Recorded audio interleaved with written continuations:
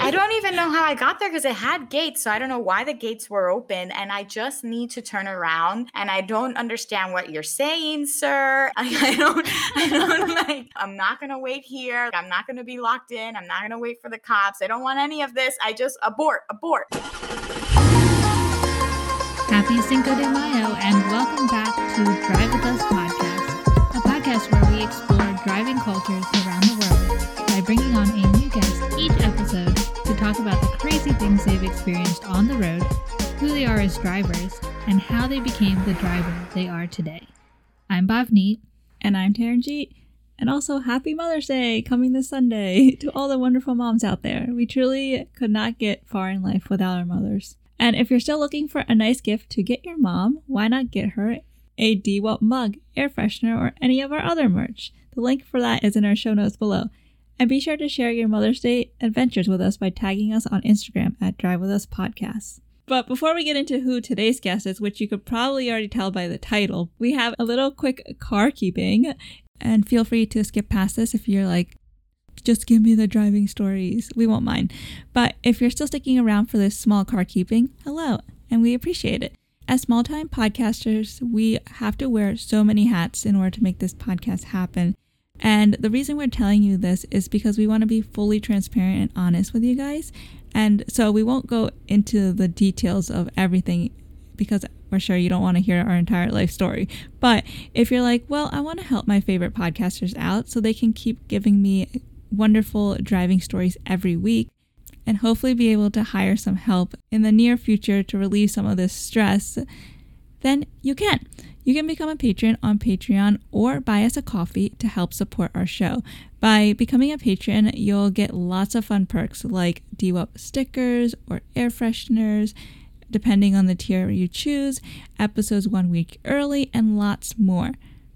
Or for the price of absolutely no cost to you, you can help by just sharing our episodes with your friends and family. Simply spreading the word truly does help. And also it helps reach our goal of connecting others through crazy driving stories. Let's get into today's driver. Today's driver is Jen Ruiz, a lawyer turned travel blogger and author. In 2017, she set out to take 12 trips in 12 months while employed full-time before her 30th birthday. She ended up taking 20 trips, writing a book, and finding a new career path. She is #1 Amazon bestseller and Reader's Favorite Award winner. Jen is also a 3-time TEDx speaker and award-winning travel journalist. She is a founder of People of Puerto Rico, a nonprofit helping locals on the island establish online income streams, and has been featured by the Washington Post, Huffington Post, and ABC News. Jen shares with us about the time she went to great lengths to hide the damage she had done to a rental car in New Zealand, backing up into a ditch in upstate New York, and accidentally driving into a politician's private driveway in Lisbon. Let's meet today's driver, Jen Ruiz. Welcome, Jen. Thanks so much for joining us today. We're so excited to have you on. Thank you for having me. I'm so excited to be here. I know with your background, you have been to so many different places. Your goal was to do 12 trips in 12 months. So I'm super excited to hear about your experience of the different drivers in those areas. So what would you say is one of the most craziest driving experiences you have had?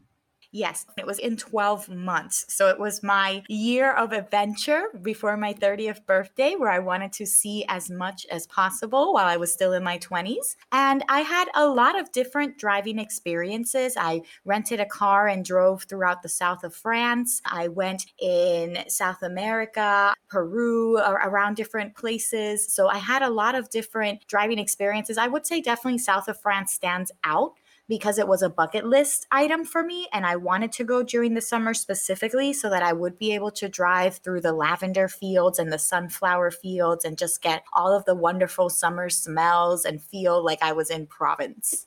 Did you ever end up driving in any of these different places? And what was your experience like if you did?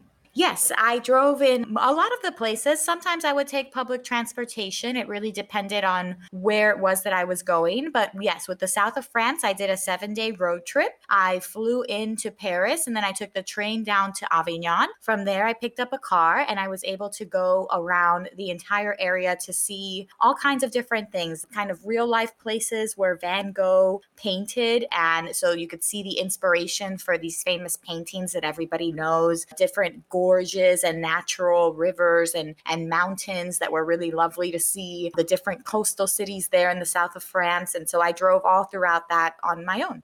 Wow, that sounds like an amazing trip. Thank you. Yes, absolutely. It was one that I had been wanting to do for a long time, but I've done road trips all throughout Europe. I've also done a road trip, throughout Spain and Portugal. I just think anywhere that is easily accessible, where countries easily border each other, you have a good chance of seeing a lot more on your own in a car when you're driving than you would with a tour group where you're really only set to their specific destinations and stops. Was it hard for you to adjust to driving in these different countries? Was their driving styles are like so different? I'm sure they all had like different laws slightly, but was it hard to adjust to driving in different countries that you went to? There's definitely things you want to take into account. So before you go and rent a car, you want to make sure that your license will be valid for renting the car and wherever it is that you're going. Sometimes I would have to go to the AAA here in the US and get an international driver's license. Sometimes it wouldn't be necessary. I think maybe my first time driving on the other side of the road was probably in New Zealand. And that was definitely a challenging experience, just getting the spatial measurements correct and understanding how far your car was from the curb or other cars. I think that's a big cause for many accidents in these areas. And so that's actually why a lot of credit card insurance that normally applies for car rentals doesn't actually apply in places where people drive on the quote unquote other side of the road, like Australia or London or things like that, because so many people just aren't used to it. So insurance actually won't cover that. And I found that out the hard way when I was in New Zealand. Yeah, I know you mentioned that you scratched the rental car. Yeah, I had an issue there it was very dangerous to drive there at night. It was pitch black. And I think I always get intimidated when I'm on a mountain and I feel like there's maybe a couple of feet of road and people are driving behind you just very quickly wanting you to swerve on a pitch black mountain. And I mean, just for me, that's a 10 mile an hour kind of thing. And so with no lights, no kind of barriers, nothing at all, I didn't even realize because I was gripping the wheel so tightly until I had parked somewhere that I had scratched the car. And at that point that was my last day there. I saw it in the morning as I was leaving and I was heading back to the airport. So I had to change all plans and do a series of emergency stops at a hardware store first to see if they had any of the painting, like ink pens that you can kind of try to fill in the gaps with. They did not. And they looked at me like I was crazy. So then I went to a car repair shop and then I explained to them my issues and they referred me to another shop down the road that I went into at that point desperate, and somebody took pity on me and took out their buffing tool and was able to get most of the scratch out. And then I had issues still with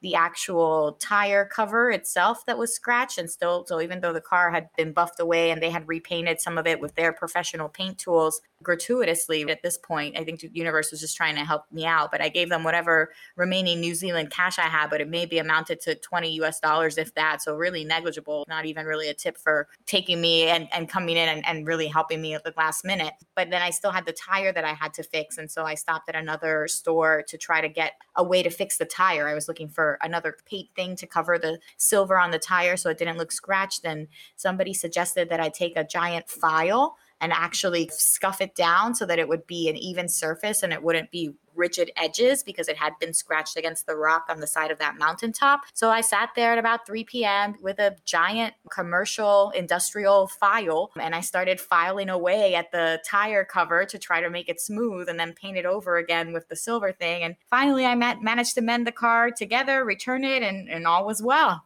Wow, that's like quite the experience, and that it happened towards the end of your trip. Is this something that you mentioned to the rental company, or you because you already got everything fixed, you just kind of let it go? I absolutely did not mention this. The whole point of going through all this trouble was to go because I had thought that it was covered by my insurance company, and it wasn't until I called them to see what the coverage would be and what the process would be if anything happened when I returned the car. And then they told me that New Zealand wasn't covered. So I didn't realize that when I had waived the insurance. So I didn't have any insurance, and it would have been like a $4,000 flat fee, which was a big motivator for for me and was what I pleaded with people every time I went into one of these random body shops. I was like, they're going to charge me $4,000 for this. Oh my goodness, that's like the price of a brand new car and I don't even get to keep the car. Help me. And they did. So it worked out.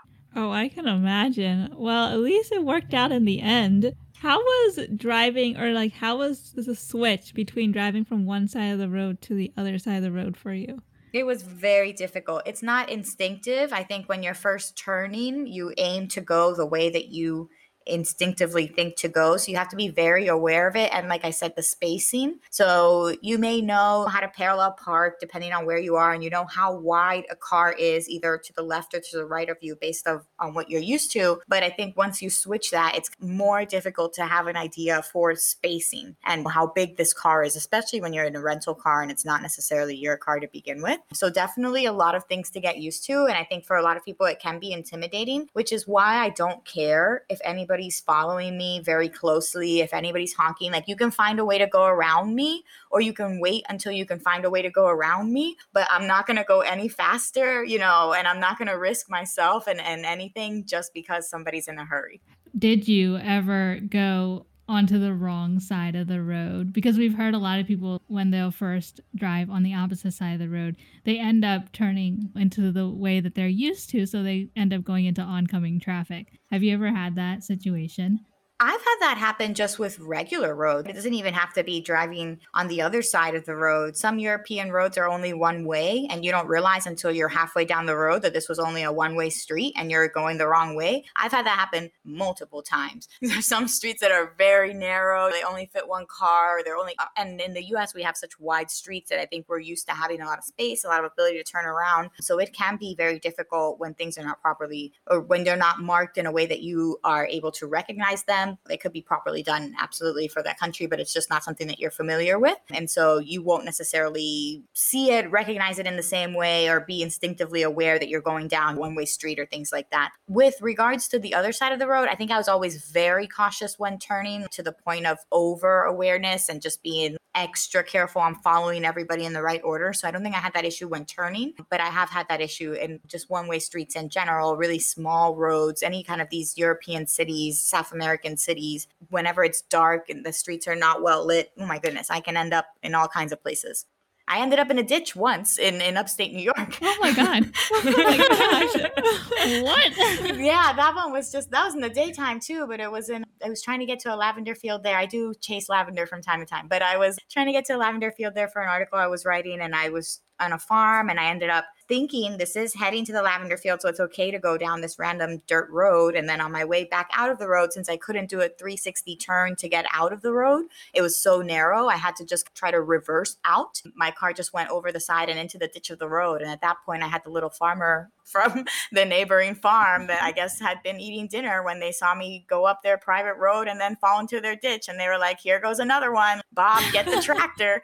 And they came and they put chains on my car and pulled me out. So I can't think that it's the first time it's happened to them, but I'm very grateful that they interrupted their meal. The guy seemed a little bit peeved, but it was good. And I'm very grateful that they helped me out, because that was my first time in a ditch. And so I was like, wow, my tires really don't have any grip. I don't have any way of getting out of here. And I don't have any service because I'm in the middle of nowhere. This is a new dilemma. Well, at least he helped get you out. Oh, absolutely. Yeah, they were wonderful. But I just think that maybe, again, it's happened more than once. So maybe they should have better signage. But I think his dinner got cold while he had to pull me out, and he just wasn't expecting it at 6 p.m. He was trying to have a nice meal. And then this random girl comes and plants her car in his farm. Trying to get the full experience, Yeah, and it was right there. It was adjacent. So I was on the right track. I wasn't completely off. It was just not a well done area. And I think that's why I'm so sympathetic when I write, because I feel people don't realize, they just forget what it is when they live in a place to be new to that place. So for instance, just in the complex that I live in, I felt like when I first arrived here that it took miles to get from the entry point to the house. And I felt like I kept questioning, did I pass it? Have I gone too far? Should there have been a turn? Did I not see something? And so I feel when you give directions, you really have to err on the side of the anxious people that really want to know and need landmarks and want to be like, okay, you have to drive for another 30 minutes. Okay, you didn't go too far. In Mexico, I took a road trip to see Pink Lakes. And the whole way there, I kept wondering, I'm not passing anything. Nothing looks pink. I feel like I've been driving for a long time. There's nothing on this road. Where am I? Am I anywhere close to it? So I feel like you really have to give people a realistic expectation of what it is. Otherwise, they start to panic in foreign places when they have no idea where they are. Yeah, that's true. Don't ever get directions from an Indian person then.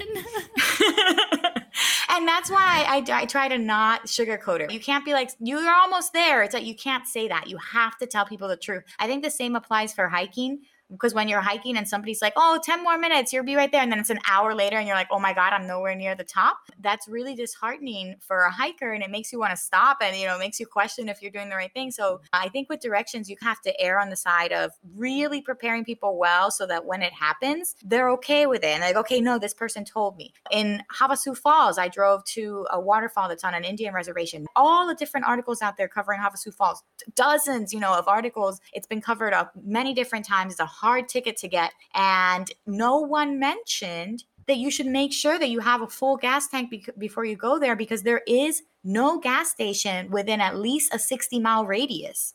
So if you're going on half a tank, I noticed that as I was getting closer and closer, I was like, wow, okay, we passed the store area. It's been a while since I've seen a store. I've been driving now for like an hour. All I'm seeing is deserts and dust balls. I'm at half a tank. And now at the half a tank mark, I started to panic because I'm like, what if I get there, I can refill. It'll be fine. Of course, there'll be something there, right? Like, this is a popular site. No, there's nothing there. The people said that sometimes there's a guy that has gas tanks that will sell it at a premium to desperate people that get stranded there, but there's definitely no phone service. And I just can't imagine coming off of a 20-mile hike and being stuck now stranded in literally the middle of the desert. That would just be the most terrifying thing ever. So I had to stop because halfway through I was like, I'm not going to make it, and I'm not taking that risk because I don't know if there's a gas station there or not, and I don't want to be stranded.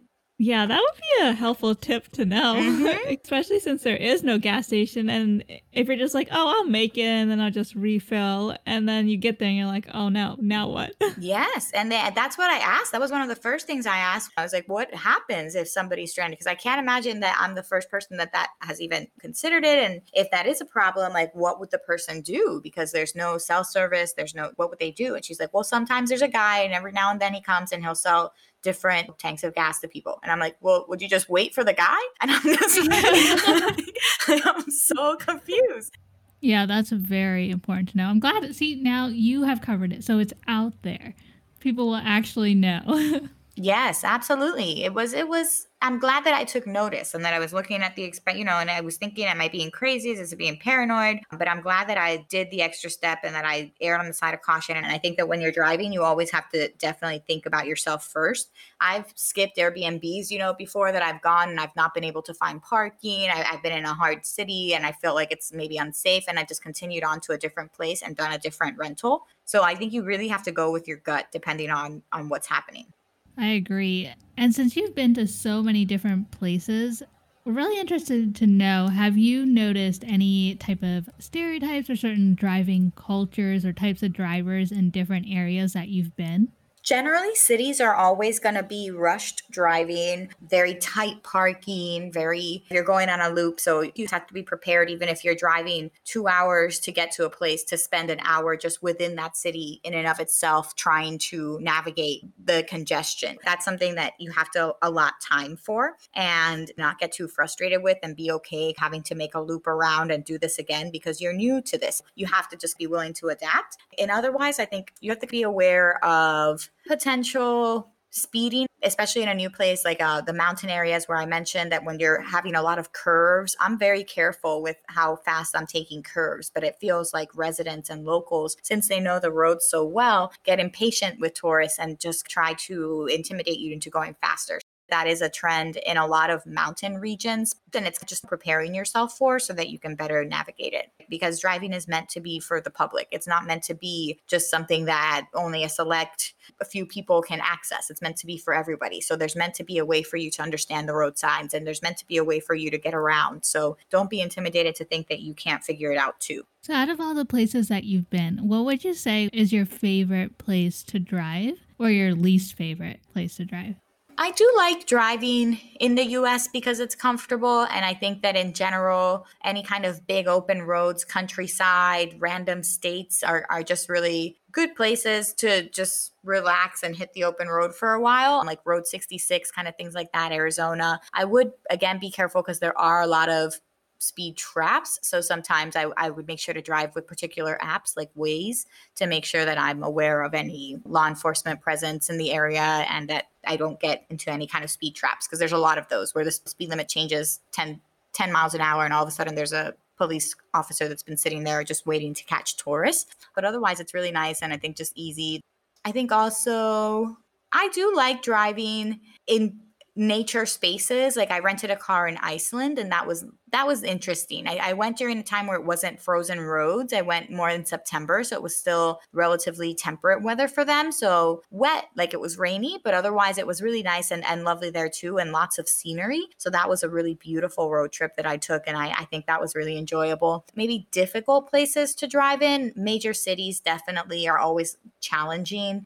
So Madrid was challenging. Lisbon was challenging. I remember trying to get out of a spot in Lisbon. I ended up in somebody's driveway, but it was, I don't know, a politician or something, because they had security all over the place and they wanted to call the cops because I went into the driveway and I was like, I want nothing to do with anyone here. I just want to back out. Oh my God. I had no other choice but to come down this way. I'm trying to get out of here and I just have no interest. I want no beef. I just want to leave. So it depends on where you are, but cities, especially cities that have narrow roads and that are very not built for cars because they're built for horse and carriages, they're much more difficult to navigate. Wow, that's of all the places you could have ended up, you ended up in a politician's driveway. I don't even know how I got there because it had gates, so I don't know why the gates were open, and I just need to turn around and I don't understand what you're saying, sir. I don't I'm not gonna wait here. I'm not gonna be locked in. I'm not gonna wait for the cops. I don't want any of this. I just abort. Just let me leave. Yes, exactly. I just want to go home. Yeah, so now you know, don't back into places. When you back in, you went into a ditch on that guy's farm. You backed in, you went to the politician's driveway. These are all coming to me as I'm speaking to you, so I guess I've had more misfortunes driving than I recall. So now that we've heard some of your crazy experiences, let's dive into what kind of driver you are. It sounds like you enjoy road tripping. So if you were given the option, would you prefer to drive or would you prefer to be the passenger? It depends. So if I have things I want to do, that I want to get somewhere by a certain point in time and I have a packed schedule, I like to be in control. And so I prefer to drive because I know I will get there. Other people are a little bit slow. I'm very efficient.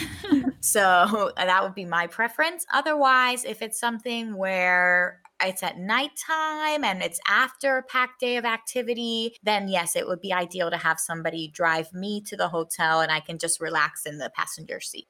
Have you ever had a situation where you were a passenger and you felt like, I shouldn't have gotten this car? I have had different instances with taxis and Ubers. Argentina comes to mind. When I first got there, I had an airplane taxi driver that I know I handed a certain amount of money to because it was a certain amount of money that I had just gotten out of the ATM. And he insisted that I had given him a different sum. And so he was giving me change back for what he said I gave him versus what I knew I gave him. So I felt I got ripped off and I already had a bad vibe there. And then leaving, also similarly leaving, I had an Uber driver that asked that I get in the front seat and then started to come on to me and really get physical there. So that was not ideal. And I would not sit in the front seat for any of these rideshare services as a female. So yes, I definitely think that that's also a pro of when you're driving your own car, is that you have safety over who you're in the car with. And I don't want to cast any bad light on the country as a whole because things like this can happen anywhere. And I've lived in dangerous cities, all throughout. But I think that was just a place where I just so happened that both on my way in and on my way out, I felt like I was encountered with sketchy people.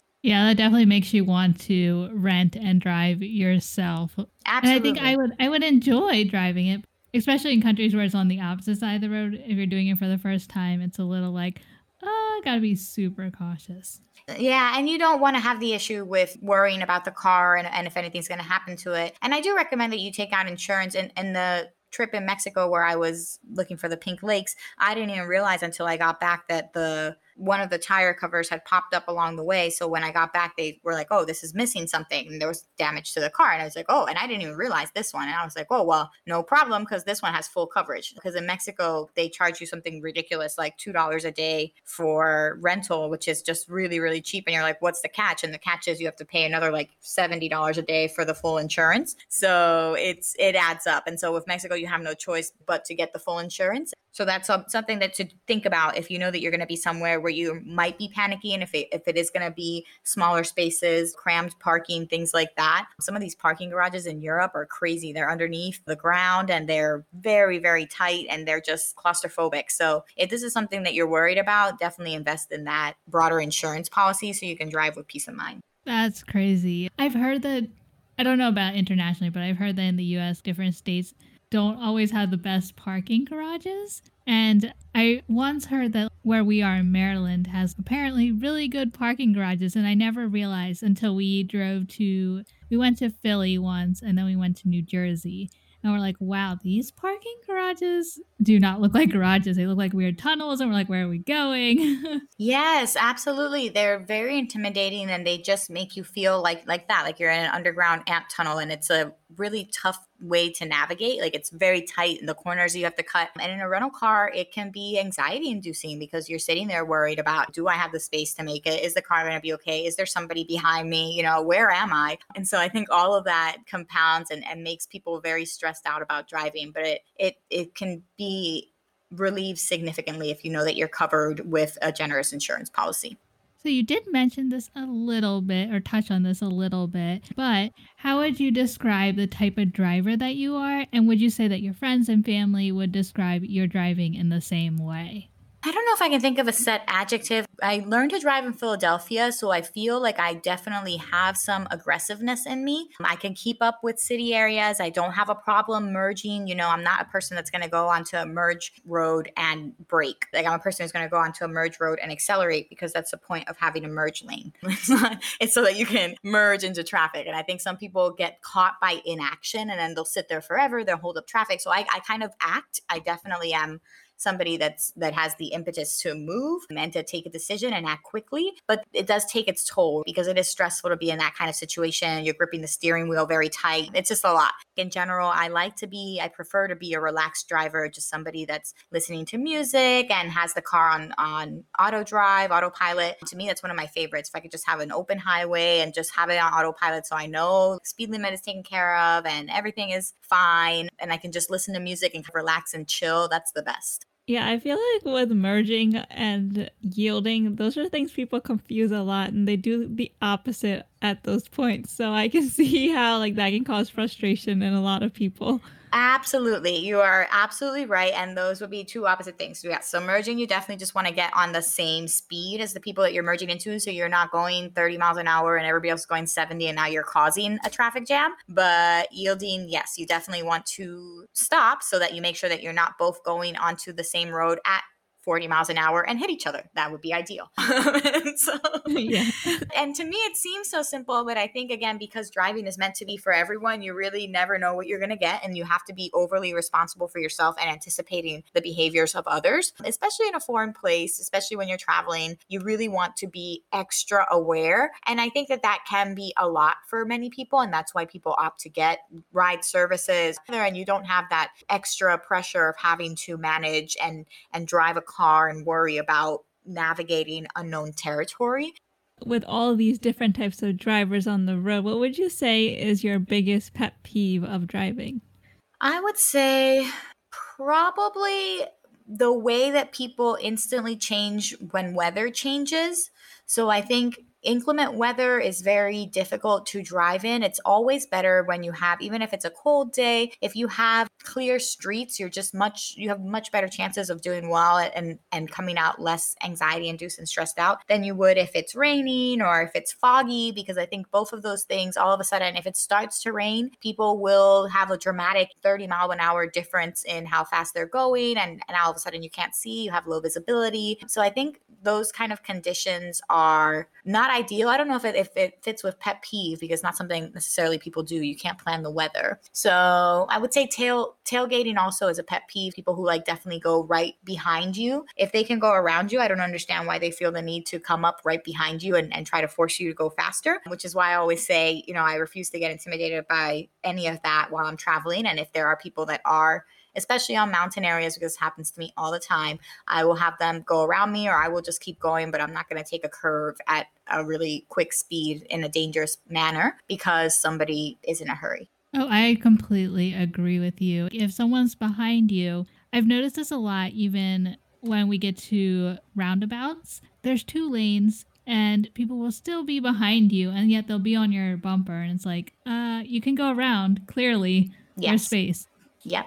Absolutely. We have one of those here in my complex, and there are people who use them aggressively too, who like kind of just purposely wait to get to the roundabout and then go around you really quickly. And then all of a sudden want to go into 60 miles an hour going out of the roundabout. And I think that is unnecessary either. I don't understand why we're not on Fast and the Furious. This is not Need for Speed. There's no need to you don't need to show off at that point too, like your final eat my dust kind of thing. Like I think all of that is just unnecessary. But first and foremost, because it is so intimidating for so many people, I just encourage people to take it at your own timing and your own pace. And definitely if you're responsible for a rental vehicle, that's definitely an asset that you're driving around, and you don't want to cause damage to other property or other vehicles either. So you don't just want to be moving recklessly because you feel the pressure to do so from other people. Yeah, with all these aggressive drivers, I know you said that you don't let them intimidate you, which is great, but have you ever experienced road rage?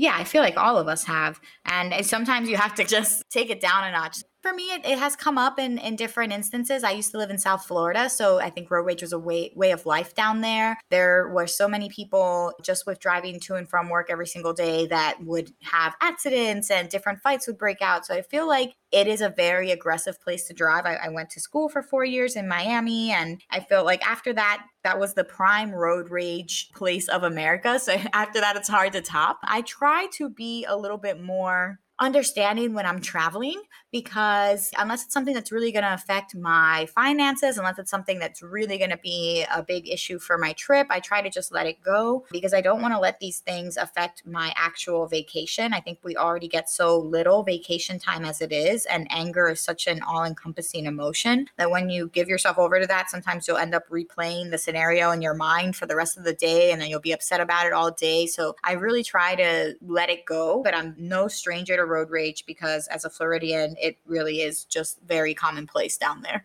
That's really interesting. I didn't know that Florida was that, like, road rage was that prevalent. I feel like there are definitely memes and not all of Florida, but South Florida. The Miami area is a very aggressive place to drive. There's a lot of just people know driving on 95, you have a mix of speeding cars and Lamborghinis and 90-year-old retirees. So together you get a bunch of crashing and a bunch of people all over each other. And it's a lot of traffic, everybody in a hurry, everybody late. So it is a very stressful place to drive. You're talking about a 1 or 2 hour commute to work for everybody in the city, no matter where they live. No good public transportation to really alleviate any of that. Construction constantly. So it's just a gripe with people who live there and have for decades now, because I was there as early as 2005 and it's still an ongoing problem.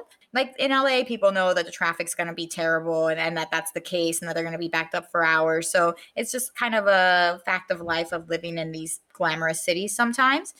The way you're describing Florida, it kind of makes sense why they do have road rage because of everything that's going on down there. Oh, yeah. Nothing is without reason. I mean, everything is caused for a reason. And it's a pro and con of living in a really beautiful, glamorous, sunny, expensive area. But there's definitely cons, and you can't do subways there because of it's a peninsula and just infrastructural challenges. So there's no choice but to try to make the traffic work, and they have tried to alleviate it and they've tried to open new construction, but it's still challenging, and the drivers there are so varied that it's very difficult, and there are accidents every single day. Every single time I drive, I see an accident somewhere. It's just very commonplace. Ooh, that's crazy. I think here the thing is every time you drive, you'll see at least one dead deer on the side of the road.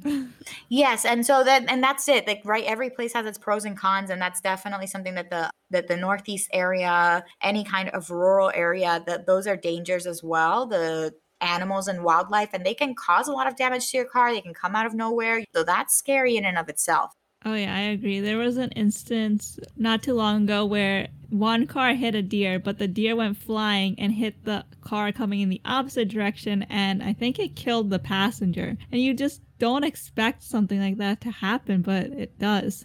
Wow, exactly. And so I think people just think, oh, well, if an animal happens, then, it's unfortunate for the animal, but we'll be fine. But no, there can be a lot of property damage. So there's definitely something to be wary of. Weather, too, in Billings. I was in Billings, Montana, and we were driving to Yellowstone, and they said that it's not recommended that people drive there because the wind is so fierce that it actually knocks cars, trucks over, and then you're just not familiar with it.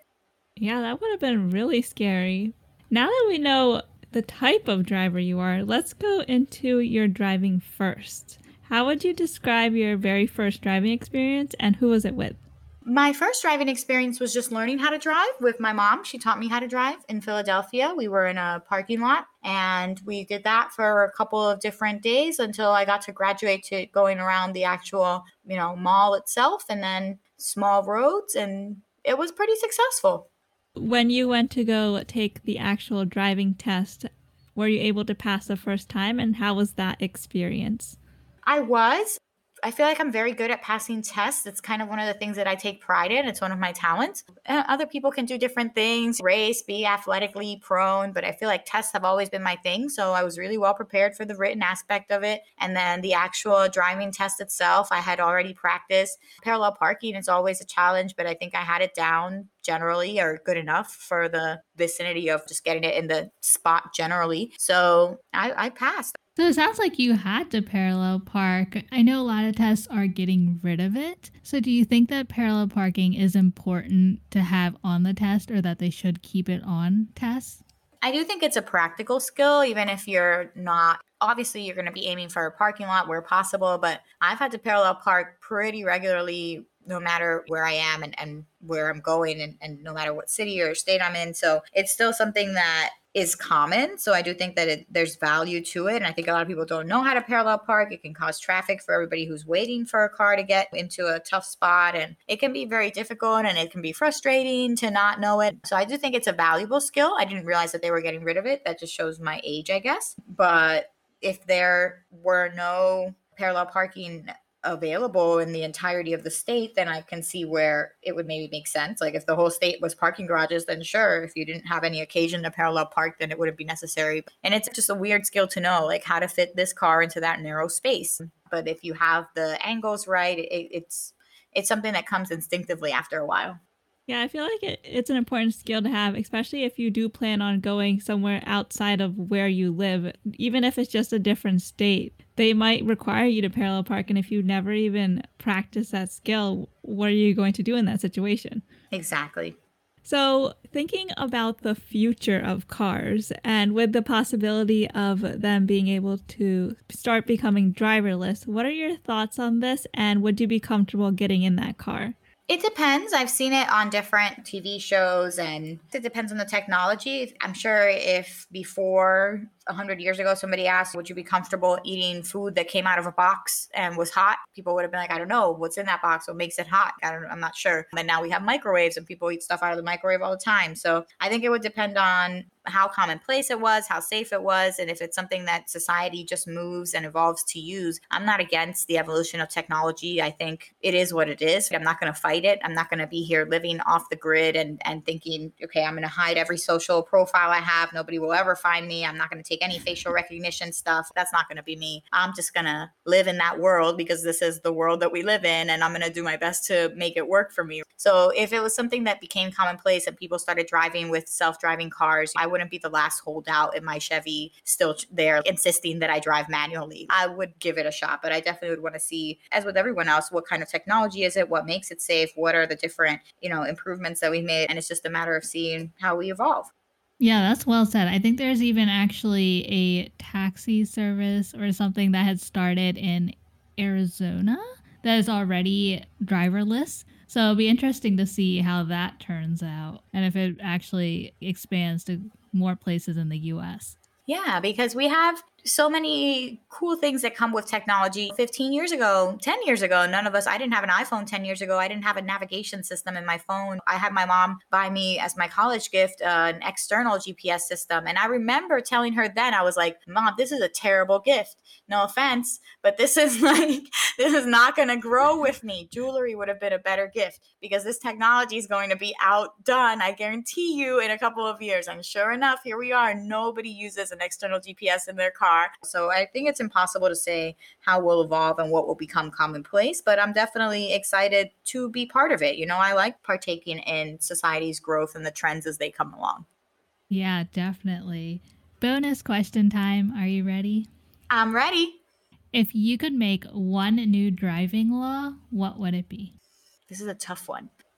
I kind of instinctively want to say for everyone to have their windows up so they have to listen to their own music, but that sounds miserly. It sounds like I'm not a joyful person and I don't want to hear other people's music, but that's not the case. I just want to hear just my music. So I think maybe that would be an interesting law.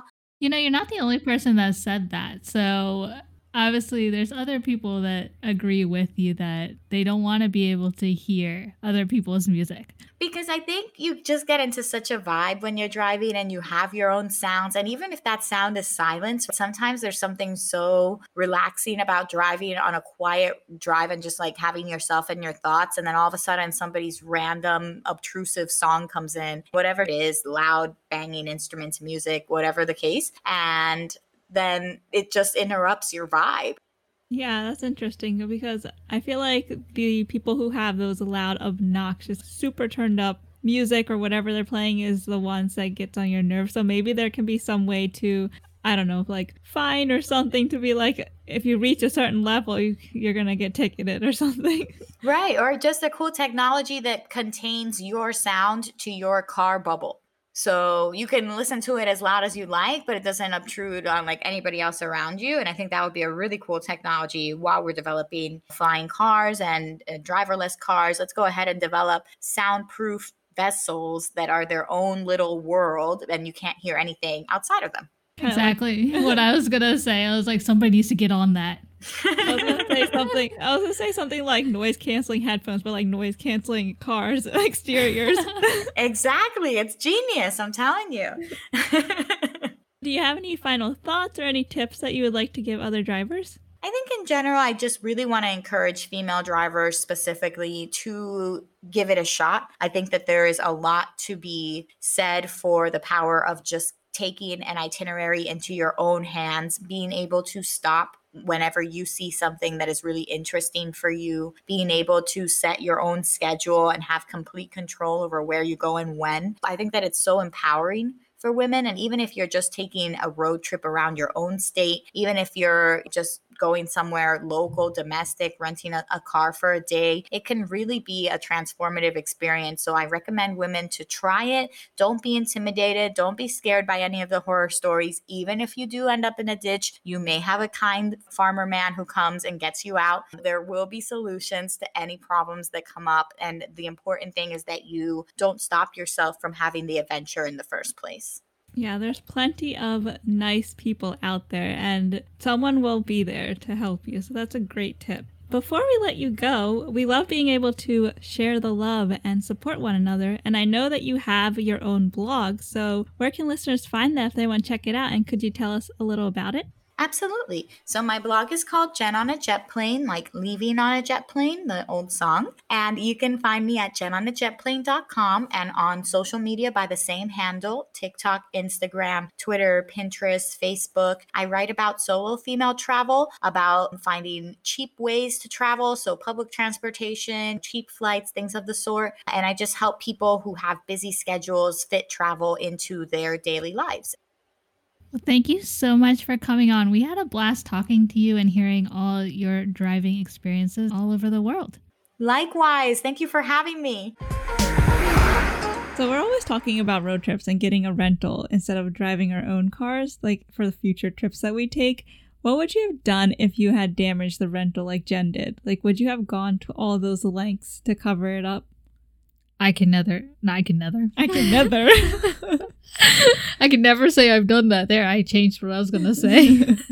I can neither confirm nor deny. She's done it. That's why she's having a hard time covering it up. I've never had a rental except for when my car was in the shop, so not on a road trip. So I'm not asking you if you had one. I know. I can neither oh my god, I still can't say it. I can neither confirm nor deny. Wow, I still hesitated. All right, what about you? No, but like, what would you have done if you did that? If you had this rental and you damaged it? I mean, she got really creative. I don't know if I would have known to think about all these different ways, but she did go to different shops and they're like, oh, you could do this and you could do that. So, I mean, if someone suggested it. Yeah, then I would have covered it up. Otherwise, I would have just brought it to them like that. I never said that. I can neither confirm nor deny. What about you? Would you say that to them if you just brought it like that? I can neither confirm nor deny what happened to this car? Yeah. What happened to this car? I don't know. It wasn't me. Yes. More Monsters, Inc. references. It's the most referenced movie in this household. Yeah. Probably is. But personally, I feel like I would freak out. Again, I freak out whenever anything happens when I'm in a car. Like, just in a car? Yeah, I feel like you just are generally stressed and worried about everything. Thanks. I can neither confirm nor... Yeah, I can confirm that. But I've had so many close calls and actual accidents in the car that I'm just freak out over everything that happens. So if that happened, I would probably be a mess, and my brain wouldn't function enough to think to cover it up. I could see that. I can confirm. I can confirm that I agree. But yeah, she brought up a really great point of like looking into insurance and making sure you do get the proper insurance to reduce the stress and the right coverage. Yeah, and not have to go through this. Insurance is complicated. Her other story that made me laugh a little when, like, the way she was describing it was her ending up in a ditch in upstate New York. So, have you ever gotten stuck somewhere? And what would you have done if you did get stuck like that? I did get stuck once with a friend, but not... I don't think I've gotten stuck in a ditch. What do you mean with a friend? Like, I was driving with a friend and we got stuck in a ditch. What? I don't remember you telling me that. Yeah, so we got stuck in a ditch. Yeah, we got that part. And we're like trying so hard. We're like, what do we do? What do we do? Like, how do we get it out? And then we're like, wait. Back it up. Where was this? I don't remember. We were on some back road, and obviously, like, the side of the road, it was kind of like more of a country road. So obviously the side, there was like big, I guess, channels where water would go or something next to fields. Where were you going? To our house or something? I don't remember. Obviously you're going somewhere. Yeah, I think to our house. Okay. And then I think she made a wrong turn. And we're like, oh, wait. Well, we got to go the other way. And then so she tried to back up. And then the tire went straight into the ditch. And she couldn't get it out. And then since I wasn't driving, I wasn't as freaked out. She was like, I probably would be freaked out if it was my car. But like, she was really freaked out. It's her car, whatever. No, it was her car. So I could think more rationally because I was like, okay. I'm like, well, if we really need to, I can call my dad. He has a truck. He knows someone. He can figure it out, right? Because she's like, I don't want to call my parents. They're going to be so mad, you know? So I was like, okay, well, we're not too far. Like, he hasn't left for work. If we really need to, I'll call him. But like, I'm just sitting there. I'm like, what do we do? And I'm like, oh, there's big rocks. Let's look for big rocks and try and like shove it under the tire so it has some traction. It kind of worked, but then it was the ground was loose, so then they all slipped down again. Like, she was able to make it a little bit, but then it went back down. We're like, darn it. So eventually someone came down this abandoned looking road and they're like, okay, you're going to need some help. So they had a rope or something, so they tied it to the front. They're like, it's going to bend the bumper a little bit, but she's like, I don't care, just get it out. And so they pulled it out. And yeah, we went on our way. What? I don't remember you ever sharing this with me. Yeah. Wow. It was kind of like, we will never speak of this again. How about you? Have you ever gotten stuck in a ditch? Ditch? No, but in snow. Yeah, that's not a ditch. I practically made a ditch for myself. Made your own. I've shared this story before. I feel like all my stories, I'm just like, I've shared this before. But it was when I was going, so I'll give a really short version of it, but it was when I was going to work and it was snowing really bad and it came down really fast. And then I got to work and they're like, oh, it's actually closed and I had to turn back around. And I got to the second or third light from my work. Like, it was not too far. It was 5 minutes away. You get to the intersection. First, I couldn't stop because it was just slippery. And I kind of went into, like, past the white line a little into the intersection. And then the light turned green. Everyone else went. I didn't. Uh-oh. I think I'll stay here. This seems like a good My spot. car's, like, tire kept spinning, and it was basically creating this mountain of snow in front of me. So then I couldn't get anywhere, and I was just digging myself into a snow ditch. How'd you get out? I reversed. I went around. When in doubt, reverse. Well, you made it out, so that's good. I'm only thinking, like, if this kind of situation happened in another country... I don't know what I'd do. I'm done. Yeah, I'm done. That's it. I'm done. Just abandon the car. I can neither confirm nor deny what happened to this car today, and I don't know where it went. It's just sitting on the side of the road somewhere. He just walked away. I don't know what happened. But that was Jen's stories, crazy stories driving around the world. If you or anyone you know has any crazy driving stories and would like to come on the show, you can fill out the interest form on our website at drivewithuspodcast.com. And be sure to stay tuned until the end of this episode for a sneak peek of next week's episode. And don't forget to come hang out with us on our Discord server. Thanks for driving with us.